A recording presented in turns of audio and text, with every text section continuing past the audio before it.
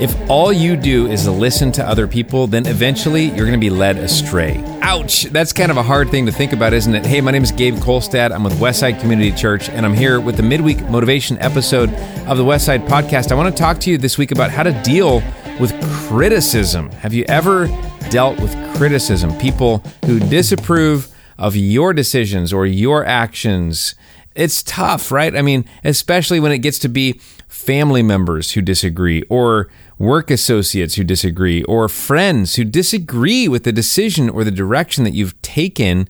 It's very difficult. And you always want to make sure you're listening to people. Obviously, you don't want to be somebody who's just hell-bent on some direction and you're not even willing to listen to somebody's input. But the problem is, if that's all you do, eventually you're going to be led astray. So how do you solve this issue? How do you deal with criticism? Because it comes right into your heart, doesn't it? I mean, when somebody disapproves of you with a look or a word, I mean, it is like, it can be destructive if it's somebody who's close to you, whose opinion you value highly. It can be very, very difficult. I mean, how do you stay strong in a direction you feel that you should go when you're up against someone else's disapproval that you value very much? Well, that's the question. You know, there's a million ideas that are going to be bounced off of you. There's a million opinions, and the bigger your social network, the more difficult this gets.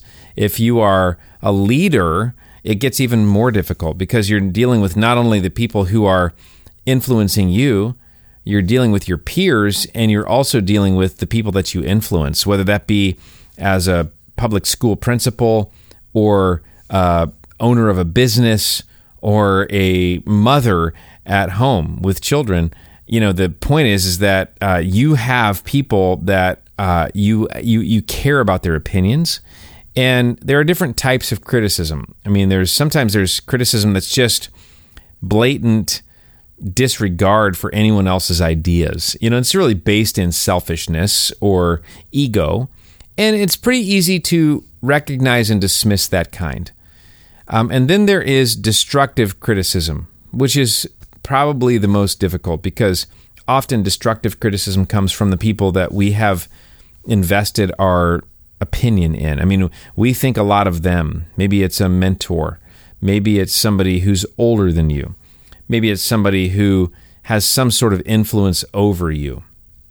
And when they disapprove in a destructive way, it's very difficult. I mean, destructive criticism is often the kind that doesn't take a lot of, consideration for your feelings or the whole circumstance involved. Doesn't take a lot of time to consider what's actually going on and why you might have made the decision that you've made. So when somebody just blatantly disregards that, it's very tough.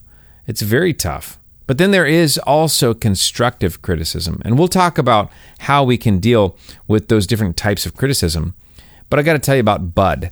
I sat down with Bud this week, and Bud is a 69-year-old dude in our church at Westside who has a very interesting past. He has overcome alcoholism. He's been 41 years sober, amazing, which I'm so proud of him. And he's been asked, to speak all over. He's a guy that has a lot of wisdom to give.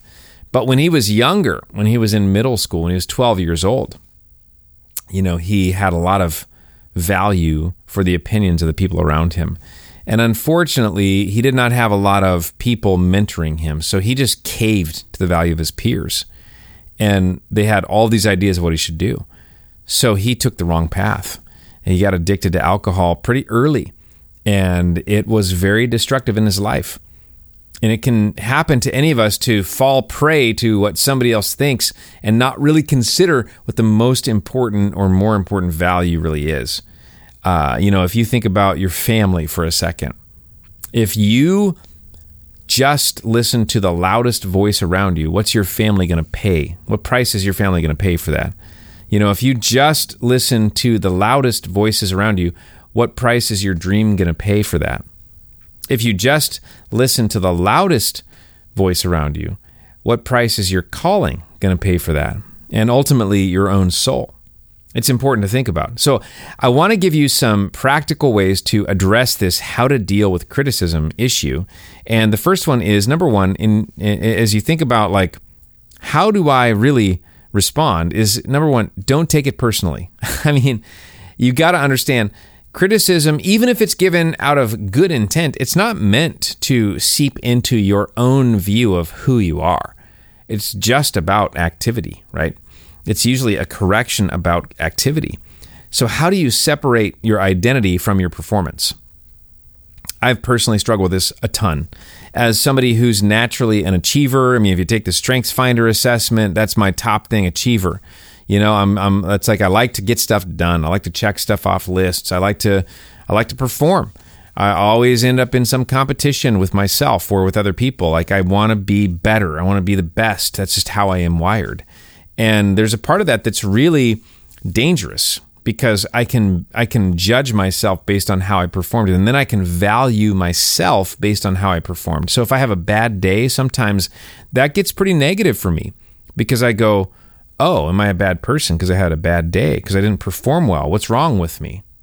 You know? So I think we got to be willing to go, how do I separate my performance from my value? And I think the only answer is to go, well, who created me? God created me. What did he say about me? He said, you were created in my image.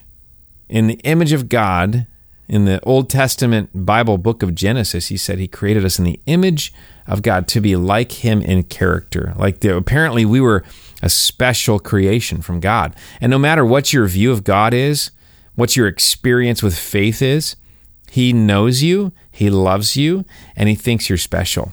That's something. Because he says you're valuable no matter what you do. That's interesting. And that changes things.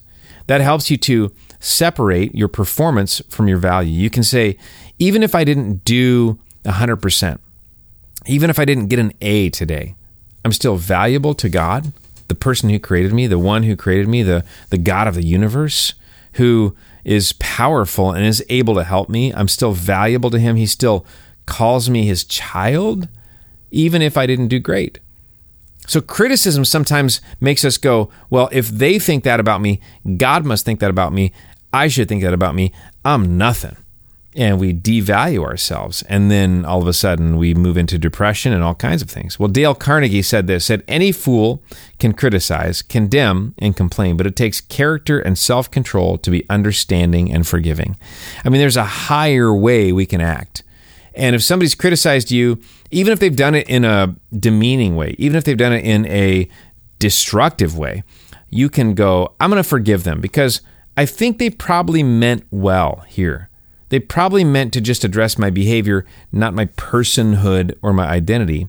So I can separate my identity from my performance. I can learn not to take it personally and still feel valuable even if someone's criticized something I did. Secondly, learn how to learn from criticism. This has been so hard for me. As somebody who, as a kid, I struggled with self-esteem in a big way. We moved a lot as a family. I went through tons of schools, tons of towns, felt like I never had, long-term friends, didn't know what my place was, always was the new kid. Like I had big-time insecurity issues moving into adulthood. And so criticism felt like the enemy, Like I just only could handle good comments. And even in my marriage with my wife, Melissa, like we both recognized that in the beginning, I was pretty insecure. Like for her even to say something about the way I cleaned the bathrooms felt like a hit to me, or the amount of time we'd been spending together. It felt like a hit to me personally. And I had to learn how to learn from criticism that goes like, no, this isn't a slam on you, but what can you do better? And it's okay. How do you give constructive criticism is an important thing. One of the things that I appreciate about my wife is she was willing to do this in a way that worked for me. And it says in Proverbs chapter 15, verse 1, it says, a gentle answer deflects anger, but harsh words make tempers flare. I mean, there's a soft way to deliver this. So sometimes this is about going, well, I'm going to learn how to learn from criticism. So I'm going to receive the message I love you, and here's how you can get better. So that's the message I started learning and hearing from my wife. I love you, and here's how we can get better. So I would just hear at first negative criticism, and then if I redid that, I'd be like, oh, she loves me unconditionally. This isn't about me as a person. This is about how we can do better together. Oh, that's easy. Okay, then I can fix this, and I can fix this, and so you got to learn how to learn from criticism. If you're going to be a person who grows, because in life you're going to get criticism. This is a non-negotiable. You're not going to escape criticism if you're a person who does, says, or wants anything in life. So learn how to learn from criticism. If you're a person who's with someone or around somebody or connect to somebody who needs a little encouragement or redirection, remember soft words. That's the way to do it. Soft words. Harsh words just make tempers flare and generally shuts down the conversation. Number 3 today is convert the energy. Like, I got to be willing to take the tension and the dissatisfaction of the moment. And, for me personally, as a pastor in Portland, Oregon, USA, there's been plenty of reason for criticism, plenty of reason for dissatisfaction over the last few years. I've been dissatisfied myself, dissatisfied with the way things go, dissatisfied with our culture around us, the decisions other leaders make, the decisions I make, how much resources we have to be able to do things. So dissatisfaction, how do you convert that energy into something positive and make it fuel? So that you can go, ooh, we have a better dream for a better tomorrow. How do I get there? I think the best example is the Apostle Paul, who ended up saying these words, I can do all things through Christ who strengthens me. Kind of kept his eye on the goal. And at the end of the day goes, it is Jesus, it is God who empowers us to do the things that we feel called to do. We've been talking in our church this recent series that we're in called This Beautiful Mess about our values, which, values are pretty personal. And sometimes people agree with them and sometimes that they don't. This last weekend, we talked about how we focus outward. And even in that statement, even in that decision, sometimes there's disagreement. Like, well, should we focus outward or should we focus inward? Should we be all about ourselves or all about those who aren't here yet? And we've chosen to be all about those who aren't here yet. That's not always popular with every single person. So sometimes there's criticism, but we have to decide, what are we going to do with that criticism? Are we going to convert the energy and turn it into action? And so we've decided to do that. And I hope you can too. I hope you be a person who goes, yeah, not everybody agrees with everything that I do, but I do know where I'm called. I have this sense that's this transcendent, purposeful call or drawing on my life to do something or to be somebody. And because that's bigger than me, I can even withstand the criticism. I think that's how we convert it to energy. And we go, so I'm going to take that dissatisfaction, I'm going to take it and turn it into energy that moves me toward that calling. I hope that's helpful for you. I hope that you can kind of see yourself overcoming criticism, developing maybe in some ways a thicker skin, because we all need that, but also developing a more sensitivity to, is somebody just saying something I can improve? And so they're not criticizing me as an actual person. They're just saying, here's something that could go better. And I can't shut down when that happens. We can be people who rise above. We can be people who actually get the work done that we're called to do on this earth. And I hope this has been helpful for you. I hope you'll do 2 things as a result of listening to today. One is I hope that you'll subscribe, because we're always going to try to give you this kind of content that helps you in your daily life, whether you're a parent or a business leader or somebody who works at a company or somebody who's in school. We want you to succeed. So subscribe and share.